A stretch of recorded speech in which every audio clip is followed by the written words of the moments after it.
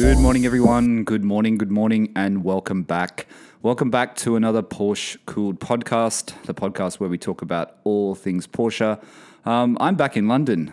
Yes, I am. I'm not in Bahrain this week. I'm doing this from London. It's 8:30 in the morning, or almost 8:30 in the morning. I've got Steve coming on the other line shortly via Zoom. We do this by Zoom. We're not in the same room. Steve is my mate from Sydney, as you guys all know. Owns a GT3, had owned air cools before, 964, 993s. I own a Carrera 2, a 997. It's stuck in Sydney. And a 912 is on my books. I was off my books, but now it's back on my books. But we'll talk about that in the podcast. So good to be back in London. Sun is shining for a change. It was raining yesterday. But before I start getting into it, let's just get Steve on the line and start talking. It's early for me. Start talking all things Porsche. Okay, we're back, everyone. We're back. Steve is here. Hi, Steve. Hey, mate. How you going? Good. How are you? Yeah, no, I'm grumpy. You're grumpy. I'm tired. Don't tell I'm everyone tired. you're tired. Steve is doing this in the evening in Sydney, as you know. Sun's shining there, though. I can see everything in your room today, so that's nice. Yeah, it's better to be honest. Can't fake things. Really bad at that. Yep. I'm just tired.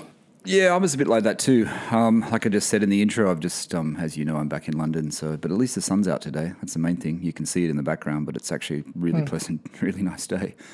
Nice. But yeah, the same for me. Work things have been annoying this week. That's for sure. So it's actually thrown me. How long's the flight? Jet lag? No, not really any jet lag because the flight is time only... difference? Yeah, there's 3 hours time difference. So like I said, usually, just for the listeners, I usually do this at 11 in the morning with Steve, 7 p.m. Sydney time. So this morning I'm doing it at 8. Well, it's supposed to be 8. It's almost 8:30. That's early not much for you, isn't it? Yeah, it's early for me. I don't get up early, as you know, unless I'm really jet lagged in Sydney and I'm awake at 4 every morning. I can loan you a baby if you want. That'll get you up in the morning. No, it's because the flight, you don't get jet lagged in the flight from Bahrain, but the flight from Bahrain leaves at 2 in the morning. You know what I mean? It leaves at 2 in the morning. That's hard. Yeah, so you're you still have to get to the airport early, even though we got picked up late. Our lift forgot about us. And then, you don't really sleep on the plane because it's only a 6-hour flight. It's a bit short. And then Gulf Air, they wake you up they're waking people up 3 hours before for food. I don't even eat any of the food or drink any of I don't drink anything or eat anything on the plane during this period. And then, then it takes another hour or so to get back to the flat here from Heathrow. And then you kind of potter around. You don't go to bed to normal, but you kind of missed a night's sleep. So you kind of do feel a bit jet lagged, to answer your question. You kind of do feel a bit all over the place. Long day, particularly if you're Not flying at strange hours is not easy. Yeah, but in general, flying is okay. I hope my mic's okay. This table's lower, so I don't even know if it's on the right direction. Flying is actually okay. No, because I'm sitting higher, so I don't know if I'm actually talking to the mic. I can't even hear myself through my headphones today. Flying's actually okay. It's busier, but it's not that bad. People are still wearing their chin masks, which is really annoying. That's the most annoying thing I find about COVID is these people who think that a chin mask is actually wearing a mask. I don't get it. But anyway. Oh, you mean those sort of weird bandana type things? No, they have a normal mask, Steve, either an N95 or the surgical mask, but they just like to wear it on their chin, so it looks like they're wearing a mask. Yeah, okay, gotcha. You know what I mean? Because, they're so fashionable, they don't want people to see them with a mask on or something. I don't know what's going on. All right, so what's happened this week? How's the GT3? Any changes? Good. No changes. I think I'm going to give up on the whole second set of wheels thing. I don't know. Oh, really? Sort of slightly lost interest. I don't know. I'll see what happens. Just mulling over it. Nobody reached out to help us with that tyre TPMS sensor thing. No one helped, even though we said... I thought about it and I looked it up on the 997 forum on Renlist as well to sort of see. And I think Grant at Autohouse is right in terms of, you can sort of set it up as the second set of wheels is akin to like a winter set of wheels, blah, blah, blah. But when you just try to read up on it, I mean, everybody kind of complains that the basic TPMS is a bit sketchy. So, yeah. All right. Well, I guess that saved you some money anyway. That's the main thing. Yeah, probably substantial money, because I think that's the thing. Like, you know, if we were talking a couple of $100, then yeah, no problem. I'd give it a whirl and see what happens. But if in totality, like the parts plus the time to kind of try to figure it all out, blah blah blah, if that sort of winds up being like, you know, $1,500 or you know, somewhere like $1,000 to $1,500, it's just not worth it. So basically, you'd have to do it as a permanent thing. You can't really do this thing where you're just going to switch in and out all the time. Not with TPMS sensors. TPMS, sorry. Yeah. Unless the only other thought I had was actually kind of working out how they're physically installed. Because if I can take them off, you know, the wheels that are on the car and then put them on the second set myself. But I have a feeling that sticking a valve in a wheel and all that sort of stuff is a bit beyond my mechanical abilities. So. I wouldn't get into that. No idea. So nothing else? You haven't bought anything? What happened with the shift knob? Did they get back to you? Nope. No. Nope. Haven't heard from Jill. People are slack, aren't they? Don't talk to me about artisans, craftsmen. You know, I'm still having the same issues I had last week. So the good news is I actually sent the part. Funny story, which I'll tell the listeners because I haven't told them this, is that I ordered leather parts from. I won't mention his name because I'm not having a go at him. It's just a funny story that we'll laugh about later. And Steve knows this story, but the parts that I ordered, they were sent to Sydney. There was a part missing, my sunroof surround in leather, the plastic part that was covered in leather, and instead I got 2 of the rear seat backstops. Funny story is, Nick, who was on the very first owner's stories, they're his part. Now, it's like a crazy coincidence, but they're actually his part. So I was waiting for the last week and a half for the guy to actually in the UK to like organize the pickup of it and the shipping because he was going to organize a courier. He just ignored it. So now I just got Natasha's brother to post it. So it was posted last week. So Nick can at least have his part because, you know, I felt really bad that Nick doesn't have his part. I still don't have my part and, you know. Not your fault. Not my fault, but, you know, like it's just, I don't know. It's just a drama. It's just something it bothers me. But what happened to the Macan? Do you want to talk about that, or that's not to be spoken about? I don't know if that's for human public consumption. Okay. It put it this way, it needs a little bit of repair work. And it's not that bad though, right? No. Oh, look, there's no point beating around the bush. Cindy was really tired. We've just had a rough kind of couple of weeks because my wife's sick and so's baby, and we're tired. There's lots of broken sleep, hence the grumpiness. She just glanced the column in downstairs in the car park. Easy to do. Yeah. So, and I backed a car into one of the columns when we moved in because I was so tired from moving. So I've just got to go and figure out getting it repaired. And it's just that. It's dented or it's just scratched? More dented than scratched, but it's paint and bodywork. Rear door. I reckon it's an insurance jobby, but it's the rear door. It's not the bumper. No door. Just where the kind of wheel arch kind of meets the door. Okay, tricky bit. It's just one of those weird things too, like, you know, with insurance, because like on first glance you look at it and kind of go, oh, there's not much in that, but it's a Porsche, blah, blah, blah. Then you weigh it up against your excess, so there's the cost of what you have to pay with your excess. But then, I don't know if normal people think like this, but not only do you kind of account for the cost of the excess, but to me, I then kind of go and figure out, well, how much is the raise in premium going to be for the following year and the year after that? Because your premium's affected for making a claim. Yeah. And then, you know, you use that to work out the total cost to figure out whether or not it might be worth your own while to kind of pay it out of pocket. Oh, right. So you're trying to work out whether to go through insurance or not. Yeah. I think you just go through insurance.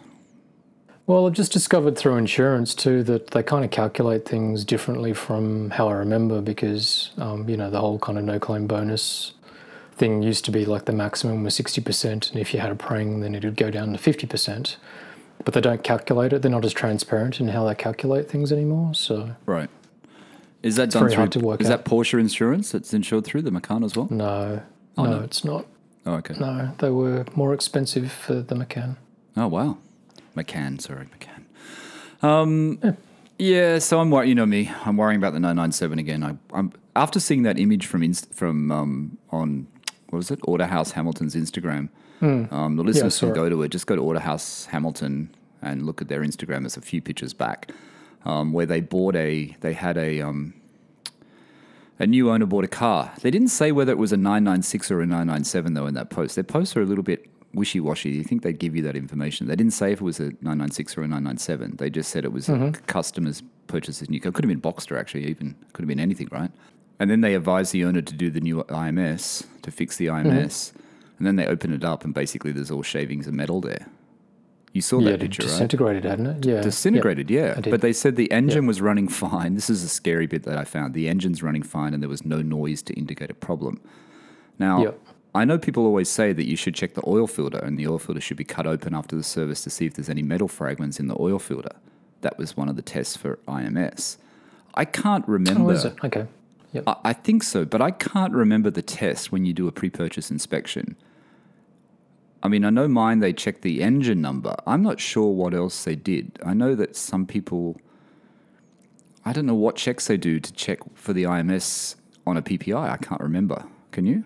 I'm not mechanical enough, but I know that a lot of people that are sort of more thorough and in the know sometimes get their engine oil tested, like literally kind of sent out to a lab. So it can, I believe that it's picking up sort of like different fragments of metal and all that sort of stuff. So maybe you can always tell in your sump plug as well. You know, like how your sump plug is magnetic. So when you do an oil change, you actually look in the plug itself and you can sort of see metal shavings in it.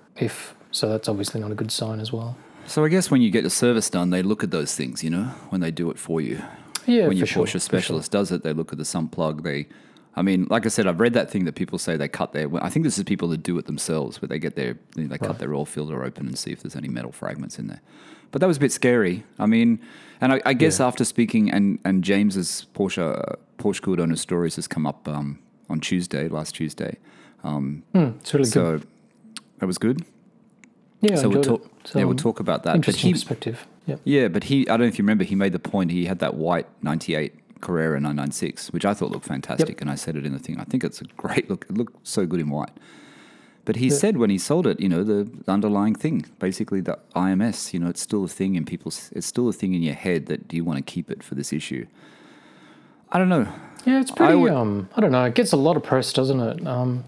It's hard to say because I guess you really need to, it's only really going to be, you know, either dealership service centres or kind of good independent mechanics and stuff like that are really going to be able to have a gauge because they're the ones kind of doing the repairs. Like, apart from like looking at a poll on, you know, like piston heads or Renlist or whatever to truly kind of work out how prevalent the actual sort of thing is. It still seems a very small percentage. I mean, I don't know.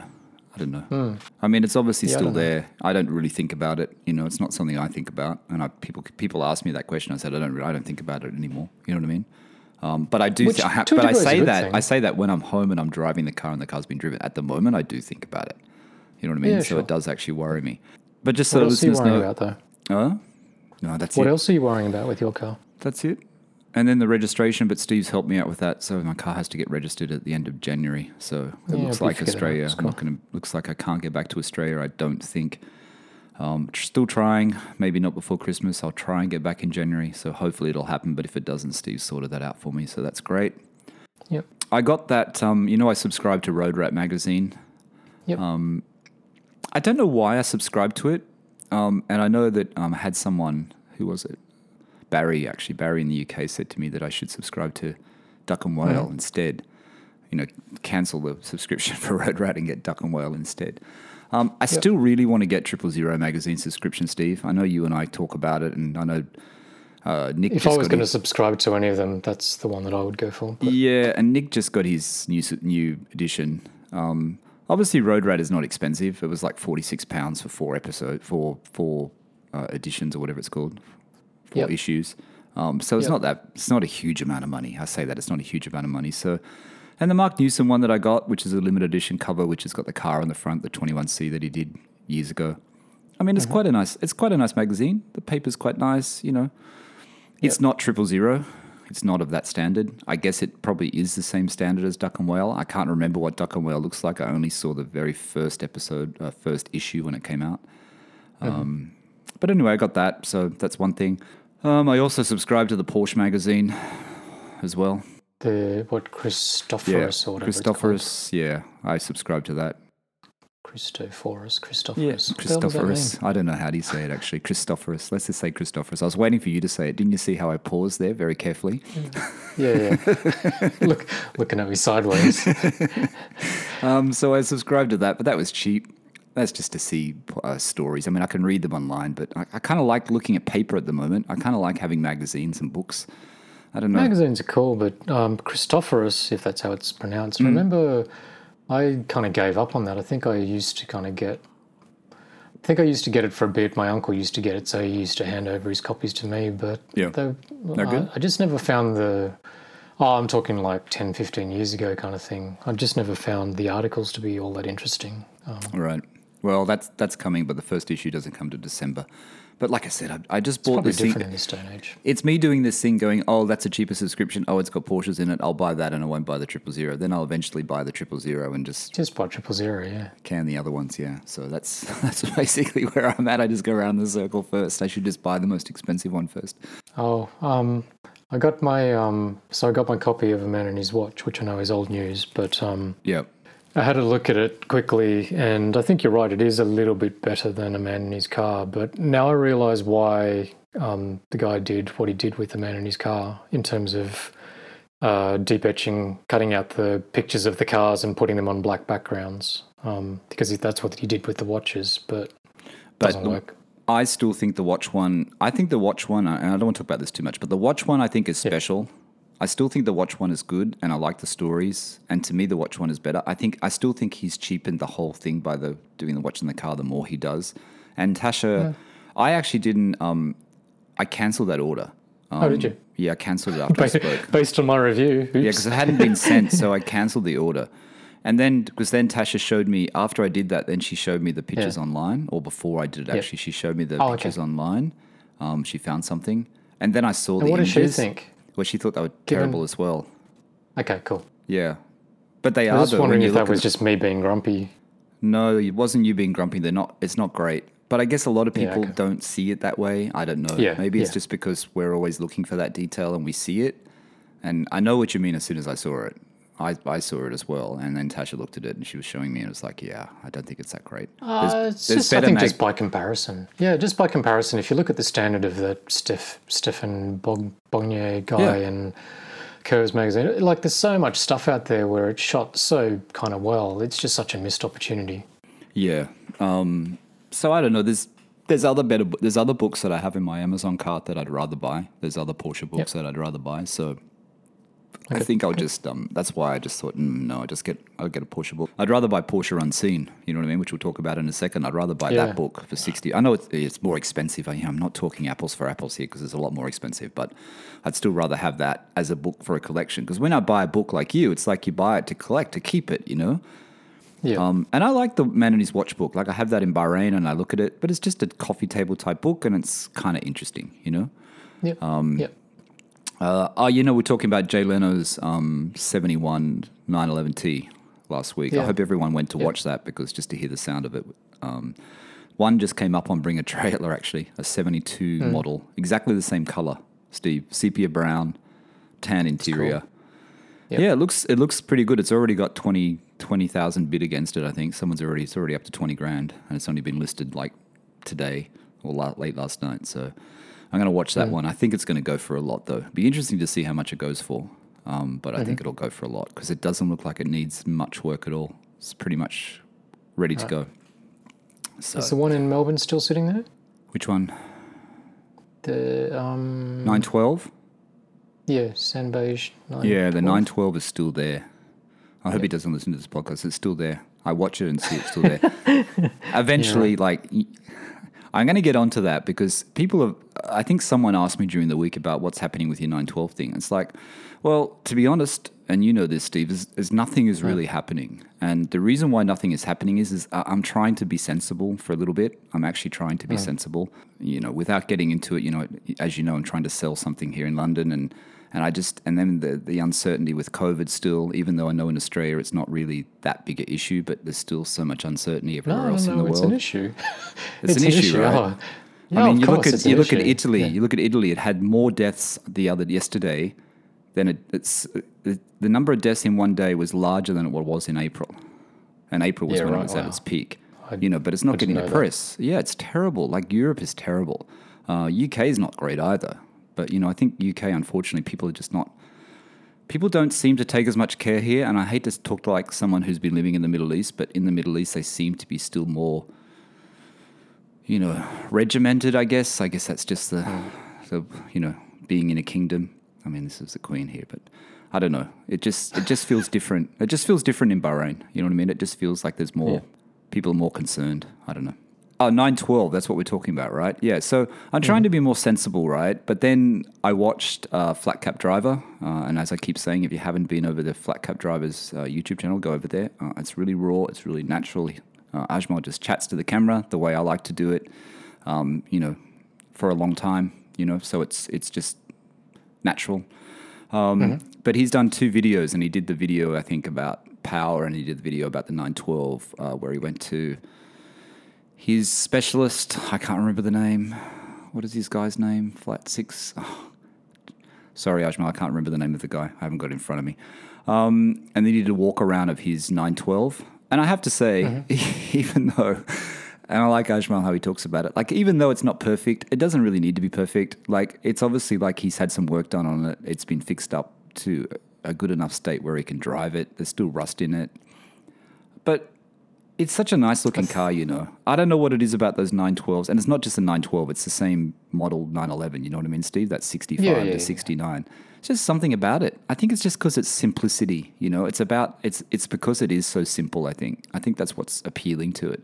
And I'm not saying you can have this as your only car.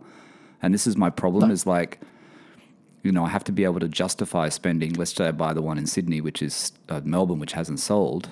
And there's other numerous ones that I just saw come up. Late last night, 11 o'clock, after I watched Flat Cap Driver's video, I was searching for 912s again. The orange rusty one that I inquired about, that's gone. That's been sold. And then there's a few other new ones on there. A couple of good ones, actually, for not that much. There's one for 35 and there's one for £44,000. So the one for £44,000 is quite good, but it's in polo red. I'm not a big fan of polo red. But then that gets to the same price as the one in Melbourne. Do you know what I mean? So if the one in Melbourne would go back to the price that he first listed it at, which was 82,500 Australian dollars, then the one in Melbourne is actually still quite a good buy. You know what I mean? Yeah, right. Yeah, so that's about it. I just want to mention Porsche Cooled Owner story, Steve. Just give me a second. I'll just mention this. So James is from Melbourne. If you haven't listened to it, it's the episode before this one. Porsche Good Owner Stories number 8. James is Porsche Platz or Porsche Platz on Instagram. Check out his Instagram because he has a lot of photos of his cars and whatever. It's a really good story. And I said this last week. He has cup cars. He's had air cooled. He's had water cooled. He's had transaxle. He had a 944 turbo, which I thought he still had, but he actually got rid of. But yeah, it's a really great video. I just realized I was going to link that Outlaw Garage's video in the description of the podcast, and I forgot. I'll add that to it today, where it's got James is showing Outlaw Garage around his 924 turbo, which he's actually sold now. He doesn't have it anymore. Did you see that video, Steve? The man is prolific. I didn't. I haven't seen it. But I listened to the podcast, and the man knows his shit. Like, he's obviously kind of well into it. But I found it quite interesting because am I allowed to give away some of what we said? Yeah, sure. Just briefly, yeah. Sure. Yeah, I think because you sort of said to me that you were going to be curious as to what I kind of thought about some of his points of view. But I reckon the main outtake that I got was I think it's interesting once you start taking your car to the track, isn't it? Because he's obviously kind of, he's obviously worked for, indirectly for Peter Fitzgerald, which is a full-on race team in Australia, like Porsche one of the racing. kind of premier race teams. But I guess that sort of just shifts your mindset, because once you kind of get to the point where you're tracking your car, then I guess you're kind of going, well, that's the pinnacle of performance, and you're getting to kind of sort of fully put your car to the test, which then sort of changes, like it probably kind of splits your view as to, well, your street car does this and then your track car does that, which is possibly, you know, like my interpretation of how it kind of came out for James is that, well, you know, like a GT3 wasn't kind of quite right because he kind of went all the way to a cup car, and then, you know, for a road car he was after a different experience, whereas like if you kind of put by comparison, if you look at me, it's like, oh, I don't track my car.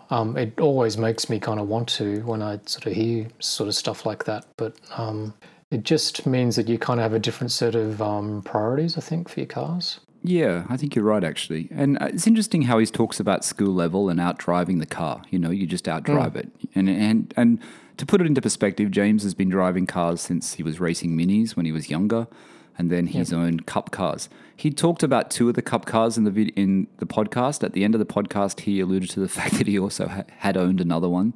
So he had actually owned 3 cup cars.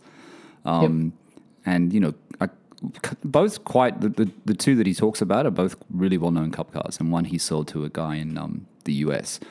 But I think it's interesting how he says the GT3 is soft.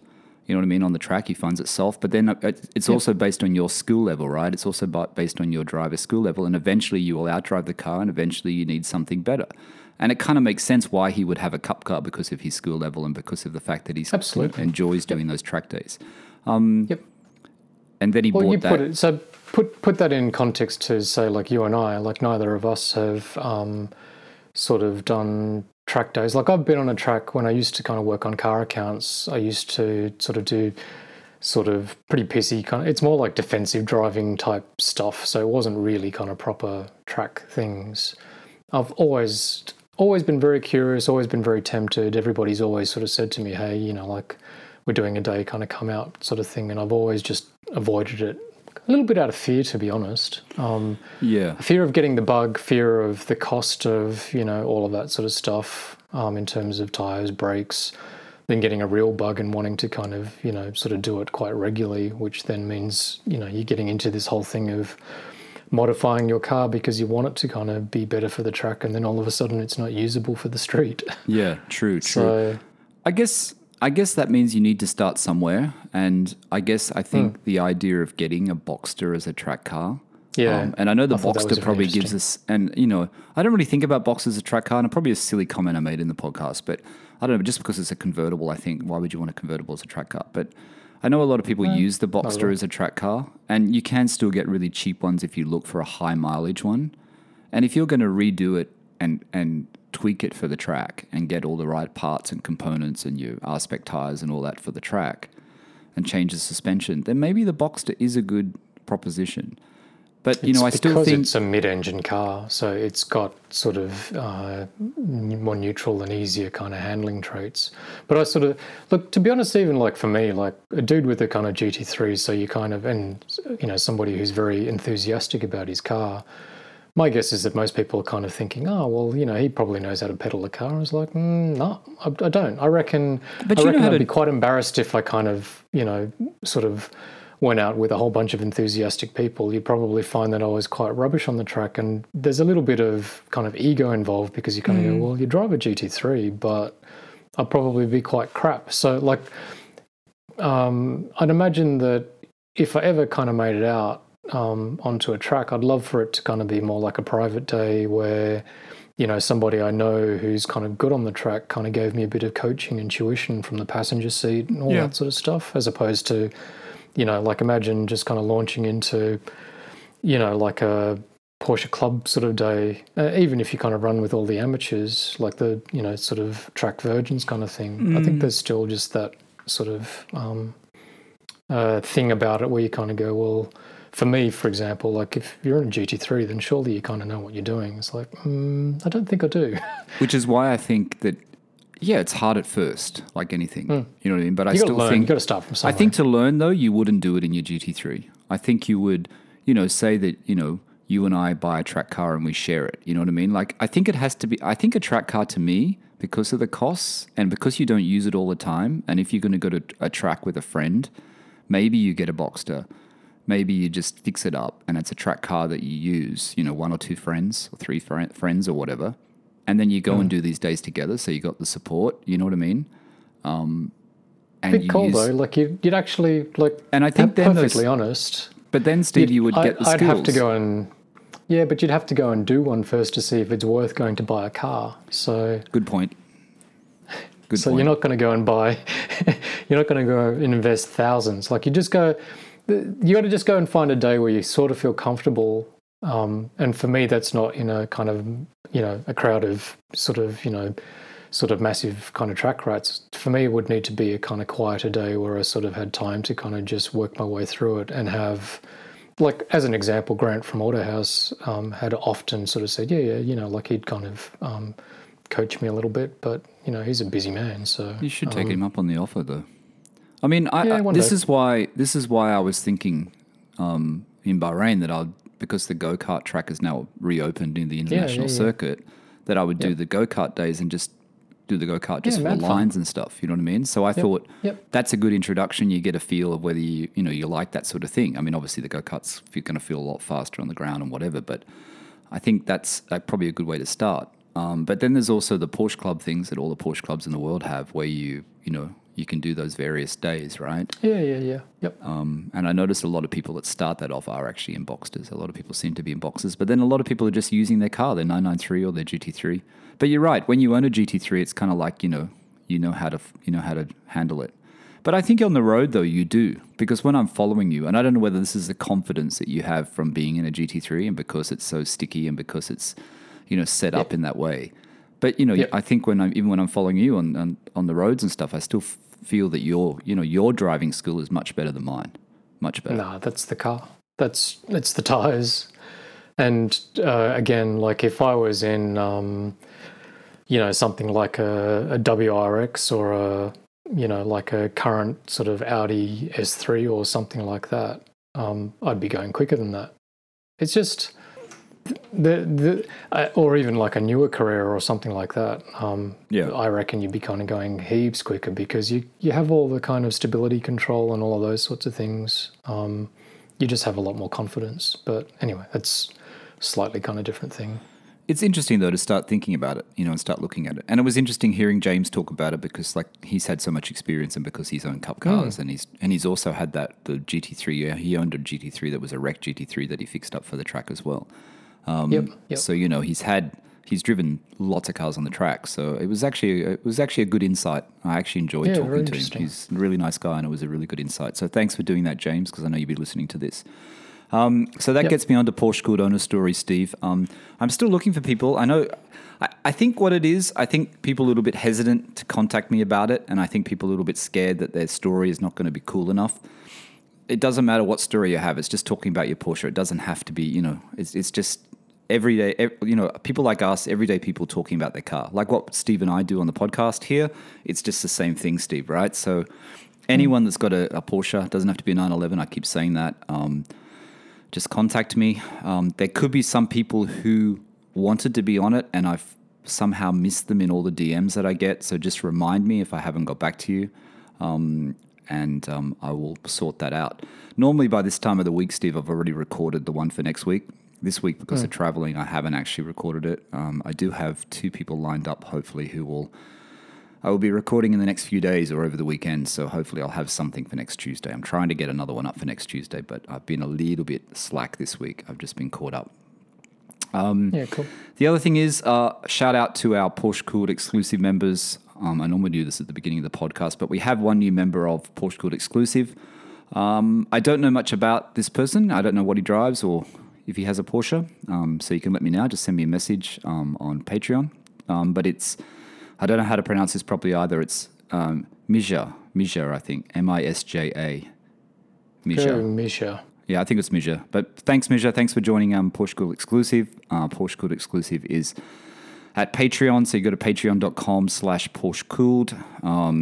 And then it's $5 US a month or whatever your local currency is. It'll just convert it for you. And you get 24 hours early access to all episodes. You get shout out in this podcast. And you'll also get, you can message me and I'll chat with you if you need any information. I don't have all the information about Porsche, but I can at least chat and try and help. And eventually Steve and I will do some live streaming Q&As when we have a few more members. But Porsche Cooled Exclusive on Patreon is basically just to help us keep talking, keep chatting, and to upgrade our gear eventually.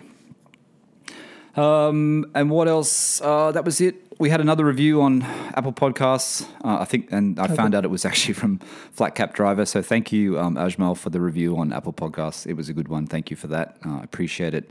Those reviews on Apple actually get us seen on Apple. There's a lot of podcasts on Apple, so the reviews and ratings that you guys give, if you haven't done it already, it would be really great if you could go to Apple and just give us a rating or give us a rating and a review. It just pushes us up so it comes up in the search results more when people are looking for Porsche podcasts. So that's basically what that does. Now, I had another message, Steve, from David in Australia. David has contacted me before. David lives in Sydney, and he owns a Carrera T, silver Carrera T, which is very, very nice, David. You've got a really nice car there. And he told me his friend went to Porsche Willoughby, and he wanted to order a Carrera S in manual. Yep. And they said, nope, not possible. Not possible because Porsche Australia has decided that it's only going to provide, it's only going to have the GTS in manual. It's not going to allow the Carrera S to be optioned in manual. Oh, right. So even though other countries are doing it, UK, I'm not sure. When I was looking at this, I didn't actually do the search to find out for sure, Steve, but I'm not sure if the Carrera, the base Carrera, is available manual. I think Porsche in the rest of the world is only offering the Carrera S in manual. I think I read somewhere that people said if you want the manual, I saw a review on YouTube, I think, that if you want the manual, you have to get a Carrera S. Right. I know, as a reference point, the new BMW, the horrible walrus-faced grill-looking thing. Yep. The lesser model is the one that's only available in manual, I think. Right. So it's funny because you kind of see that when car makers are sort of trying to still supply manual cars to like the sort of enthusiast kind of base, that they are kind of a bit more specific, or they must be kind of calculating which model is sort of more popular or not. So I'm guessing that manuals are sold in far lesser numbers, but my theory, it's kind of weird. My theory was, people always say the GTS is just a variant of the Carrera S, right? It's just a option added variant of the S, that sort of debate. I'm wondering if Porsche is trying to think, and maybe this is Porsche Australia, I thought maybe they're trying to align it more with the GT models, So the GT3, for example, will be available in manual. The GTS is available in manual, but the Carrera S isn't. So they're trying to realign it so it's more a motorsport-inspired thing, the GTS, and have that in manual. That's why they don't have the S in manual. I think they're going to lose money by doing it. I think, I don't know, unless people are optioning PDK now. Most people option PDK, and it's still the most popular one, which I guess it is in Carrera S's, right? I guess PDK is probably the most popular transmission.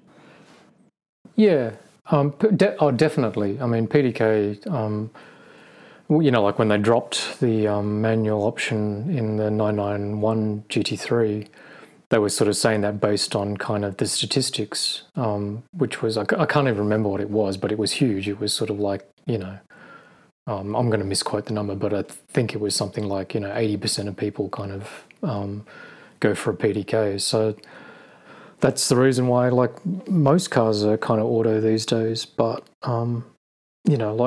it's good that a brand like Porsche kind of still maintains manual. It's just weird that that if you wanted to go shopping for what is still like a, $300,000 car, like a Carrera? Yeah, plus.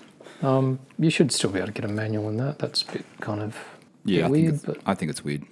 I think it's weird. If you want a manual, you should be able to get it. Obviously, it's to do with production. It's obviously to do with the production line. But I don't know. You think Carrera S's and GTS's would go down the same production line. You wouldn't think it'd be a big deal to put a PDK transmission in or put a manual transmission in, to me. If Porsche globally, like, if the factory are kind of making them, true. All the cars are sort of made to order anyway. It's not like the old days where you kind of buy like they make a shitload of cars, sort of say this is Australia's allocation, and then they have to kind of divvy them up between the dealers. So it's a Porsche. Yeah. Porsche Australia has made that decision based on the orders that they receive, I guess. So basically in Australia, the Carrera S is predominantly PDK, so they don't want to offer the option. You still think they would offer it, though. You're right. It's on the production line. It's available in other countries. I understand if the Carrera, the base Carrera, is not available in manual. But I thought that was interesting, David, saying that, because his mate wanted to buy one. And basically he has to get the GTS. And the GTS, you pay quite a premium from the S to the GTS, right? Yeah.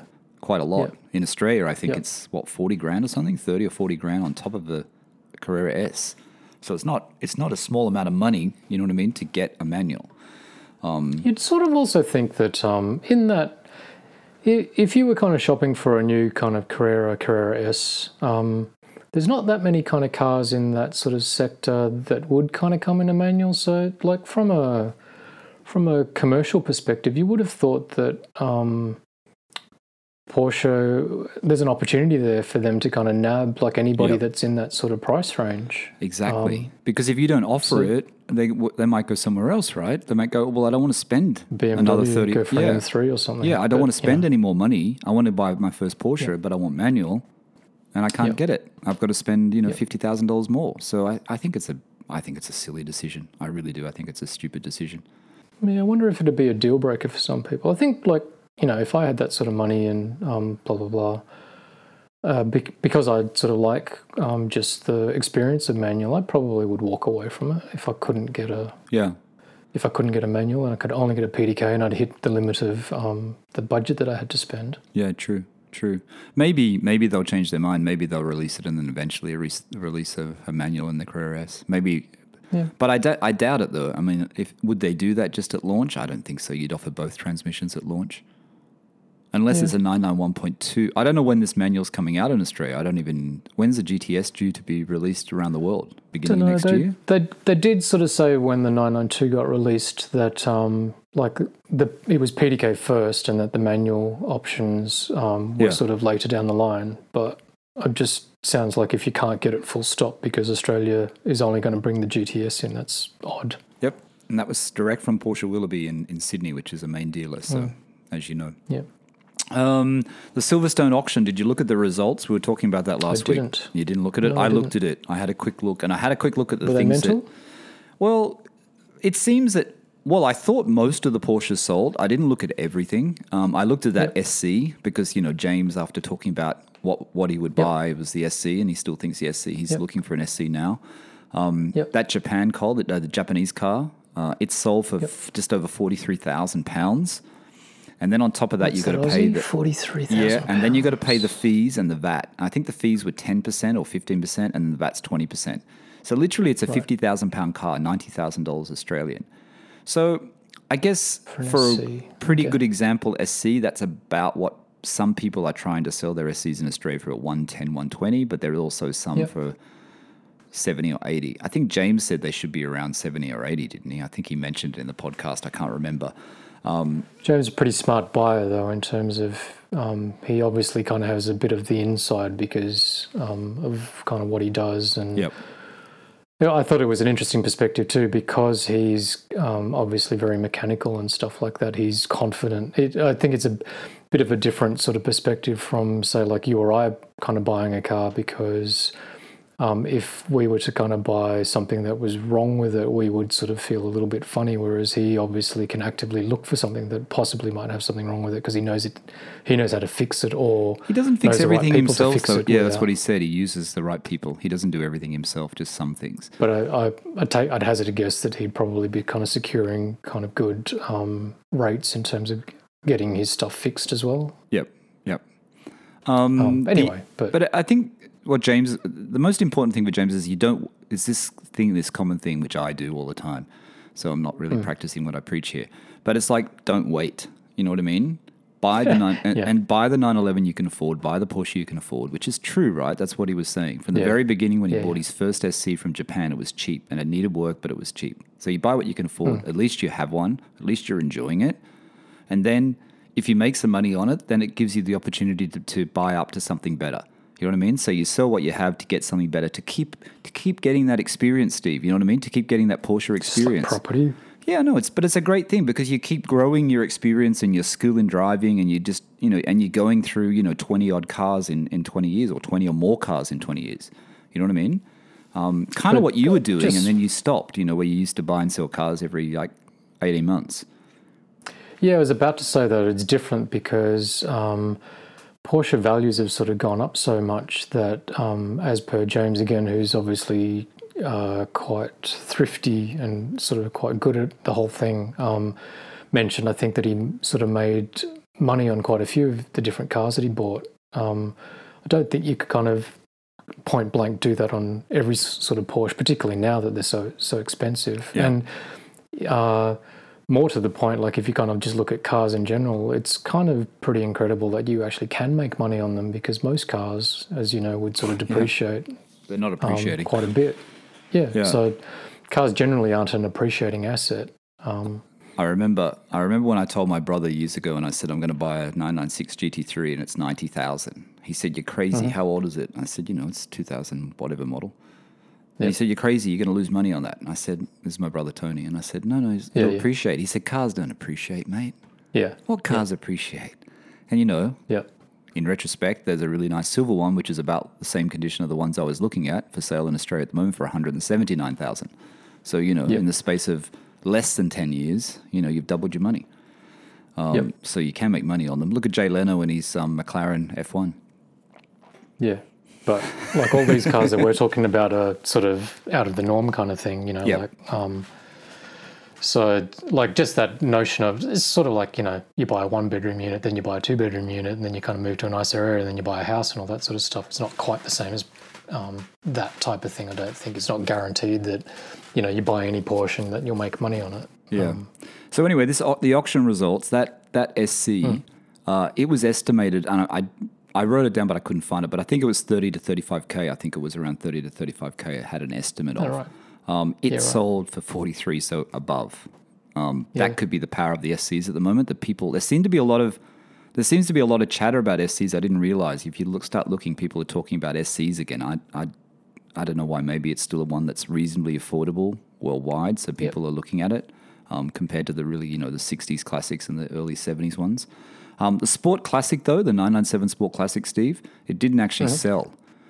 So now they've got a buy-for price on it of £287,500, which was much lower than the estimate. I think the estimate was 300,000 plus, wasn't it, for the auction? Can't remember. Because I remember saying it was about 600,000 Aussie.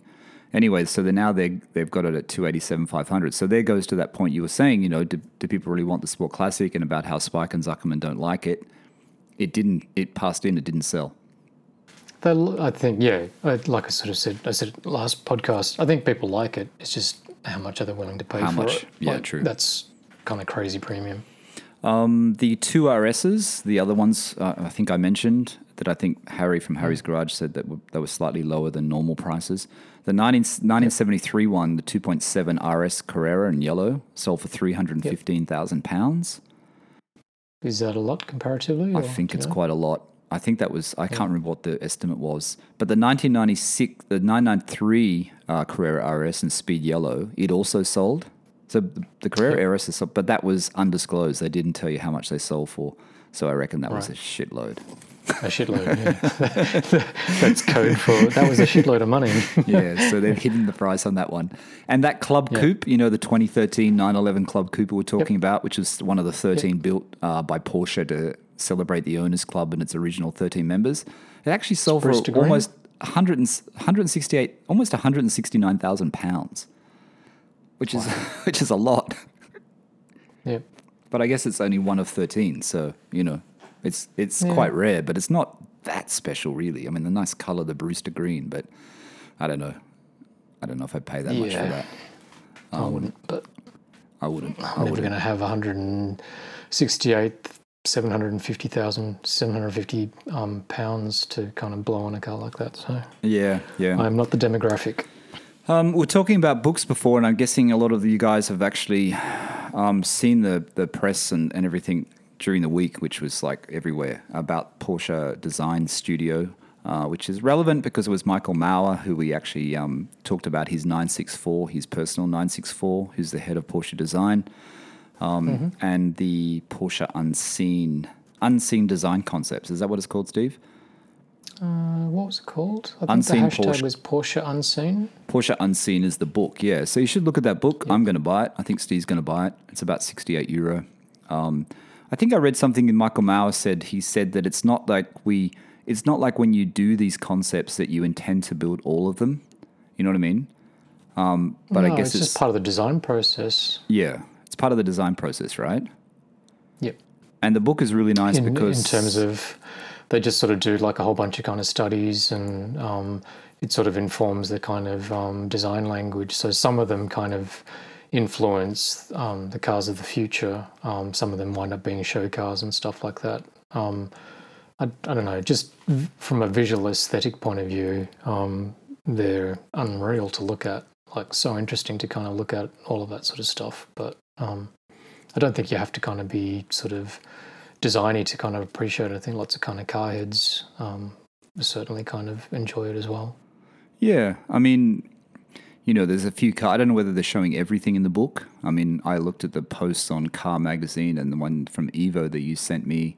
Alpha Spot's got the thing about they're selling the book. Car Throttle as well has the images. I quite like the 904 Living Legend one that was done in 2013, which kind of looks a bit Cayman-ish at the front, like it almost looks like it's a Cayman platform or something. I quite like the look of that. I think that would have been not a bad car if they did produce it. And then you notice they've got the 911 Vision Safari in 2012.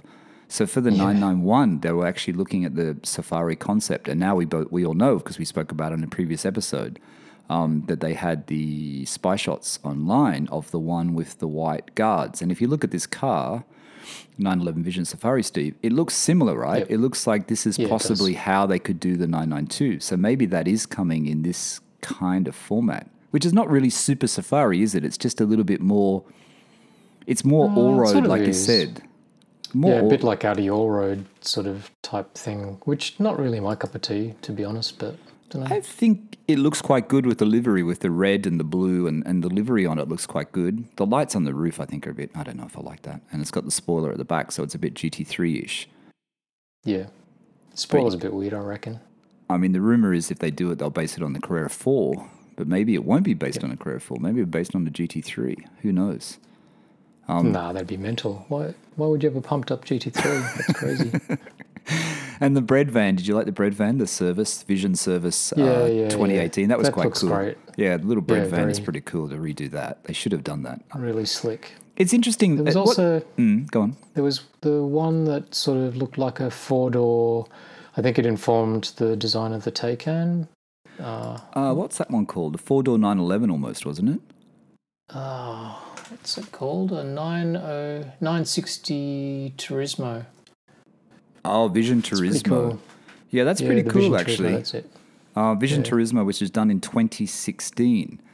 I don't know, would that be part of the idea when they were doing the Taycan and the one, what did they call the Taycan, the concept? I can't remember what they called it now. It's the one Mission that's E. coming Mission up E. next.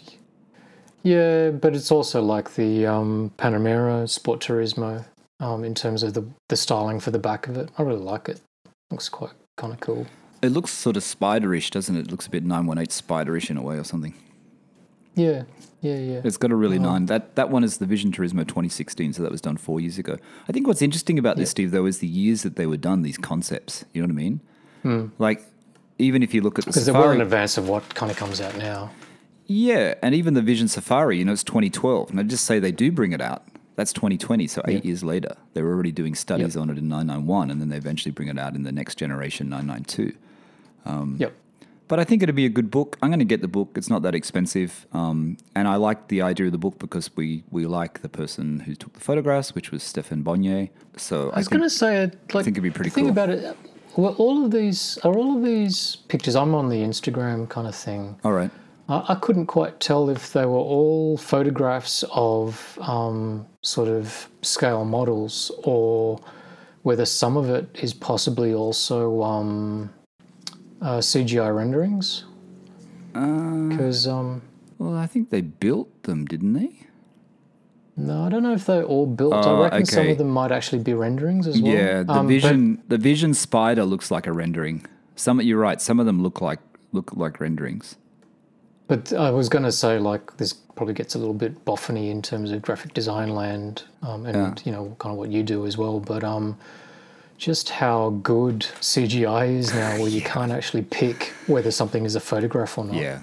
I mean, Porsche have the money to have the best people, the best 3D designers, but yeah, you're right. It's hard to tell what is real and what It's getting so hard to tell. Like, I used to work on car accounts, and I just in the old days, you had to kind of shoot cars, and you know, there were a whole raft of really great photographers that kind of would specialize in it, blah blah blah blah blah. And then there was this turning point where brands used to turn over their kind of CAD drawings to people to then, so like car photographers lost a lot of their work, Right. which was a bit of a shame because it was such an amazing craft. But like all these images look amazing. They're so well done. I wonder if in the book they tell you the ones that have been produced, if they've actually made the car or if it's just a study. I reckon they probably would, because sometimes, like, I'm looking at a picture of the 917 Living Legend, and it says here that it was a clay model in 1:1 scale. So then that's obviously like a photograph of it. But it looks like the bread van was made. I don't know, because the backdrop could just be the backdrop and it's still a 3D, right? You wouldn't know. Yeah, exactly. You wouldn't know. Yeah, it's hard to know, actually. I hope they say that in the book. Maybe we can. It's great stuff. Yeah, Really, it's very good. Really, really nice design. Yeah. Yeah, if you haven't seen it, go and check it out. It's called Unseen, Porsche Unseen. It's a book. It's available pretty much everywhere. It's on Amazon. I saw it was on Amazon, but it's sold out. But go to Alphaspot. Alphaspot have it. And the designer is that German designer, which I can't present, the German publisher, which I can never pronounce the name of it. Oh, okay. If this is the future design language of kind of Porsche cars, then it'll be pretty cool. Yeah. I mean, you don't really see that many 992s, or actually I don't go out much, so maybe it's actually more me, but I haven't seen that many 992s in the flesh in Sydney.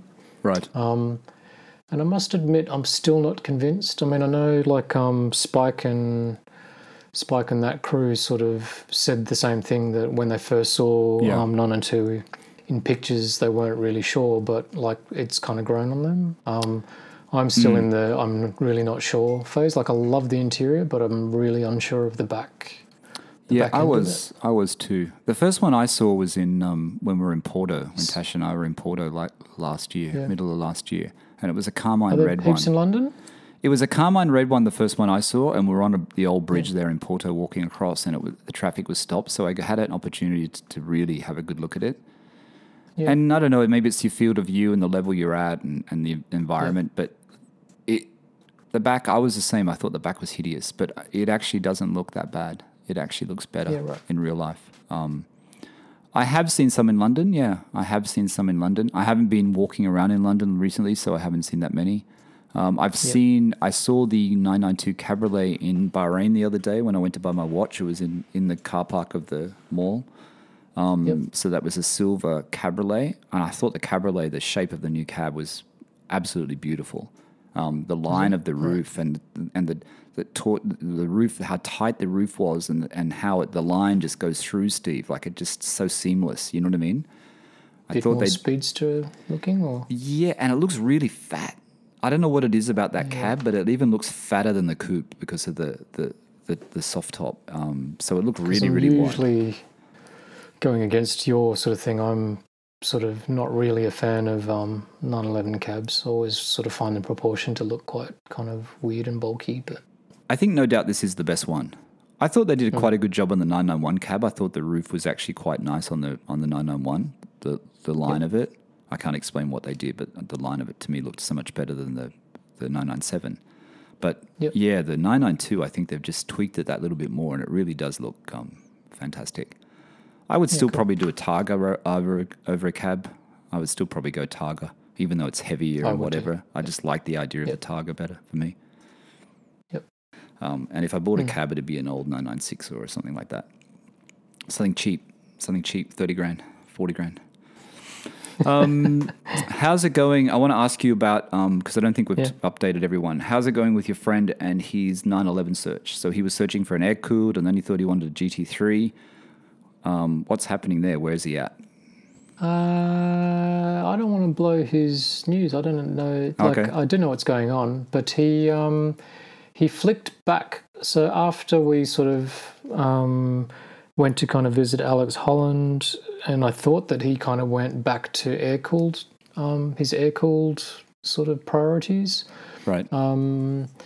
He flicked back and he sort of realised that that going back to like a 964, 993 or even older than that, I think he sort of said to me just basically, I'll sort of paraphrase that, I think he felt that they were a little bit sort of, not ratty, that's a bit of an exaggeration, but I think he said that his standards were sort of too high compared to the kind of quality that he was after in the car. So I don't know. I think he's got 2 little kids, so I'm assuming he's probably got some sort of family truckster as a sort of daily thing. Right. And this is going to be his one kind of fun car. Right. But he basically said to me that he was going to flick back to looking at 996 turbos because he felt like he wanted to kind of go for more performance. So in the kind of budget that he was looking for, he was actually back in 996 turbo sort of land, and he sent me a couple, or he's telling me about a couple that he was sort of eyeing up, and I think he might be getting quite close to it. Oh, 996 turbo is nice. They're not cheap though. You're still looking still looking at mid 100, right? 150 from manual. So For again, manual. like I think we mentioned, manual if you're 996 going, turbo. Yeah, manuals, they're not that easy to find, but I think he's sort of kind of stumbled across a couple, and they look pretty good. I mean, I sort of said to him, like, I reckon you'd be a very happy camper. I'm pretty sure that you can kind of look past the sort of design or the interior, the quality of the interior once you're kind of driving the thing. And the first thing you do is get the PCC M Plus unit. Replace it. Yeah, actually, he's into his music, so I wouldn't be surprised if he does something like that. I saw the one in Melbourne if and when he actually. gets them. Has he looked at the one in Melbourne, the one that's 150? I think there's one for 149, which is not that bad for low kilometers. It's a silver Which one. colour? Silver one? Silver, and it's parked Yeah. against a wall. There's 2 silver ones, but Yeah, this was the yeah, one yeah. with the slightly better lower kilometers. Yep.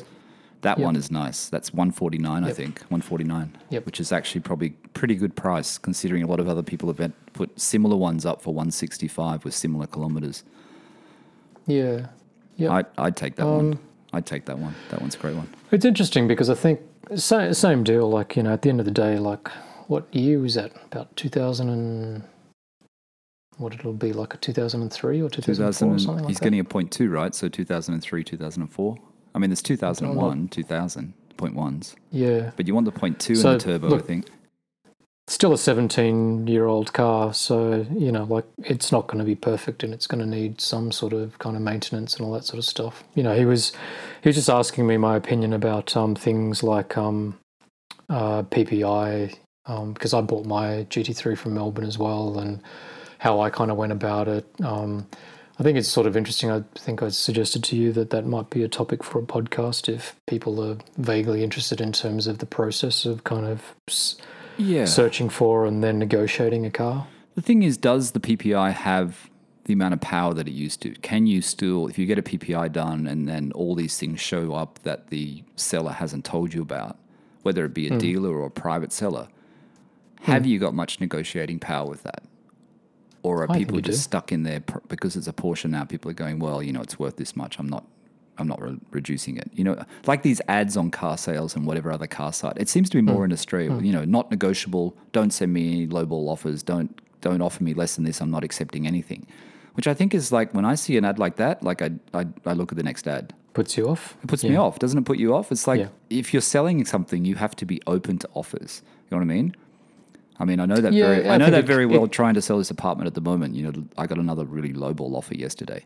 Right. You know what I mean? So it's like you have to still be open, even though it's going to annoy you. You can't say, That's it. I'm not selling it for any less than this. Well, that's the very reason why people are kind of saying it. But I think there's probably it doesn't get you off on the right foot in terms of kind of the whole sort of selling and buying process, I suppose. But I guess people kind of get the shits with getting lowballed all the time as well. But yeah, but to answer your question, I reckon a PPI. I mean, I know again, like James on your Porsche story sort of suggested that, well, in his instance, PPI, he wasn't sort of as a stickler for it, but again, he has I think got them. because of his background. Yeah, but he has taken PPIs. He said, and an SC. He said you would get a PPI just so you don't have to do, so you know if it's a top end rebuild or not because of the issue with the SCs. Yeah. So I guess he's more sort of specific to the model, I guess.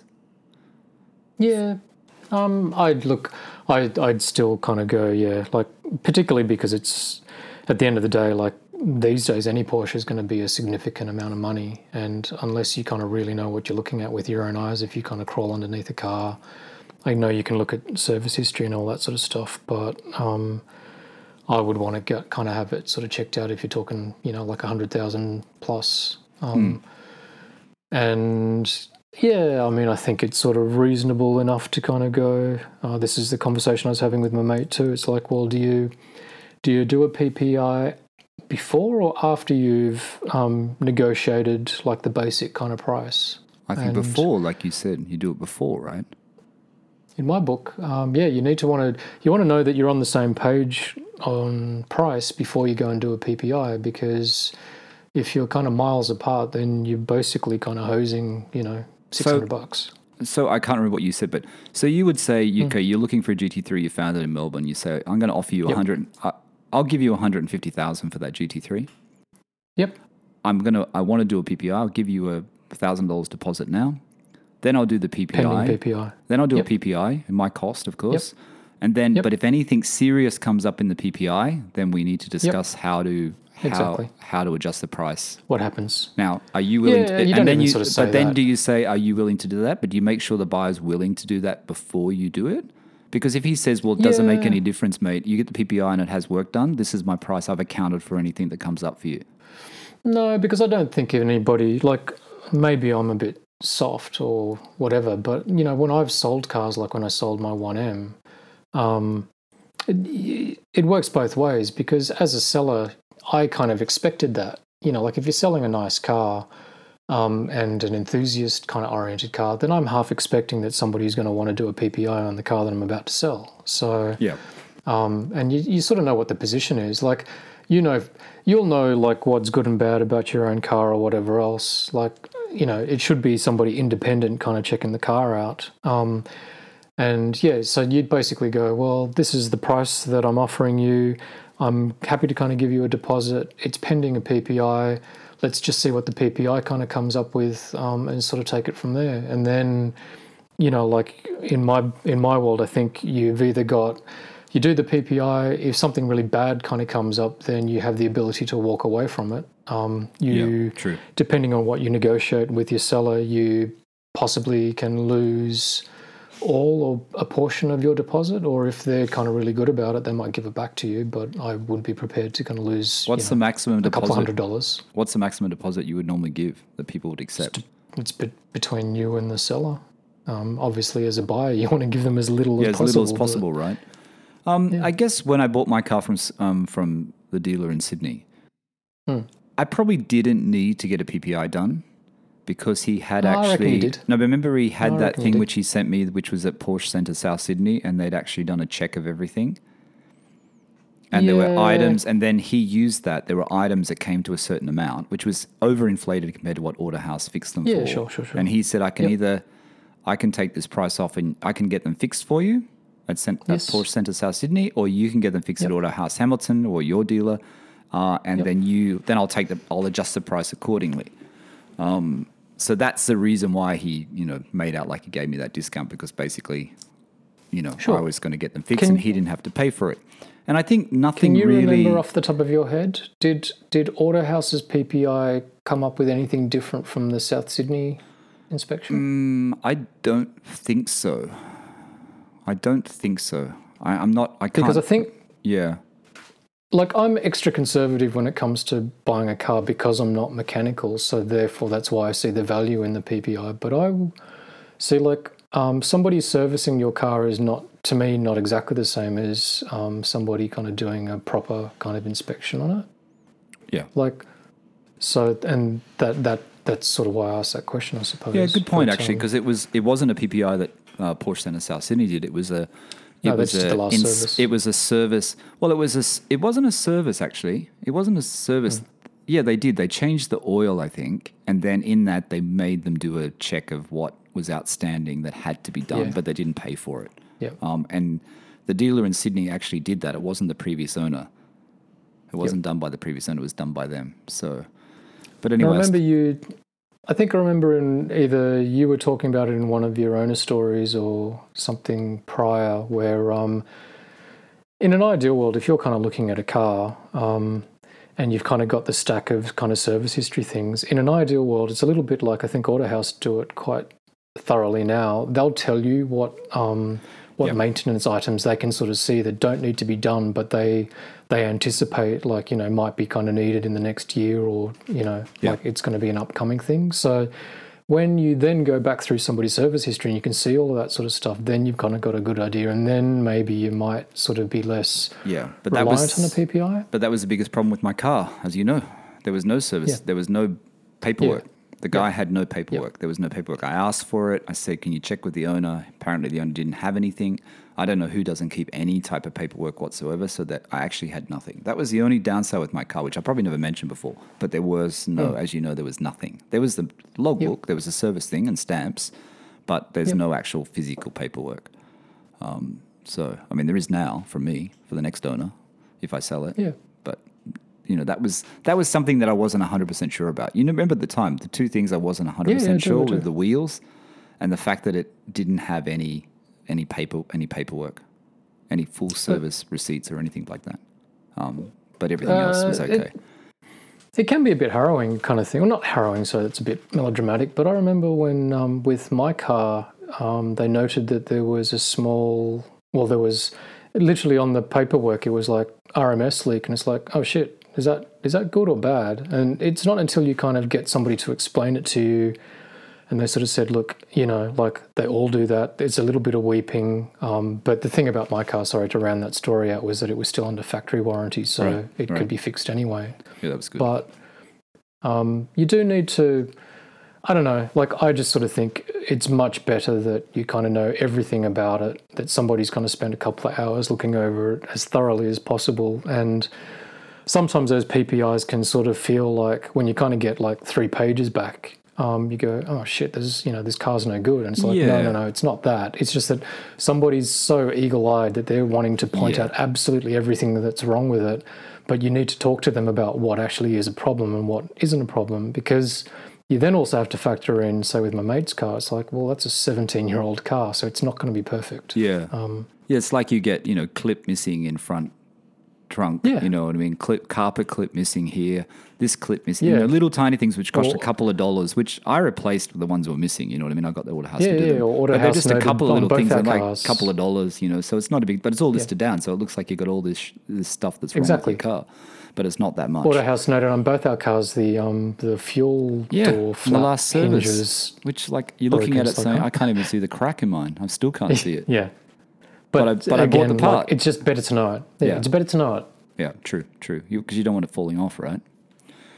Yeah. All right, mate. Yeah.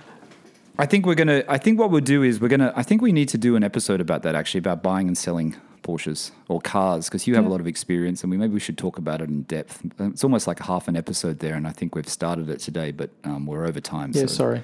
We're at about 1 minute 14. Everyone knows I like to keep this to 1 hour because I don't want you guys to get bored and stop listening. Listening to the mumbling. All right. Thanks, Steve. No worries. Have a good week. Yeah, you too. I guess you can't get it out much, can you? What are you? You're locked down, right? You can't. Yeah, but I told you we don't have to quarantine, right? No. I didn't tell you? Oh, before I left Bahrain, I got a message from Nick, and he said the news has just come through that Bahrain is now on the exempt list for UK. Oh, okay, cool. So we didn't have to quarantine for 2 weeks. So quarantining for 2 weeks, you can't really leave the house. So now we're not on Yep. quarantine, but we're under the lockdown rule of the UK, where you can only go out for food and whatever. You can exercise once a day, I think. But Yep. no, most shops and that, clothing stores, those Everyone's sort of stores are closed. closed. It's just supermarkets.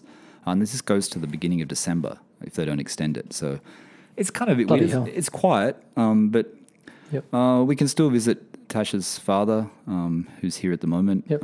But because he's by himself, so we're allowed to visit him. But apart from that, it's okay. It's not a big deal. No what shopping? No, nothing's happened since that. I just bought that other one. I was going to Just do one a of your I was going to thing. do a YouTube video on it. I don't know, but I think I'm a bit of a wanker if I do it. I don't know. People watch videos, but then I don't know. I get so many weird comments. Don't they get more views than Porsche? They Porsche do. YouTube They do. things, The don't watch they? community is. Yeah, there's a lot of people wanting watch videos. All right, mate. Thanks for that. Cool. I hope you feel better All right. next week. Hope your week gets better. I know you Less got grumpy. I know you got a lot on your plate there. Yeah, all good. All right, mate. Take it easy, and Cheers, I'll man. talk to you soon.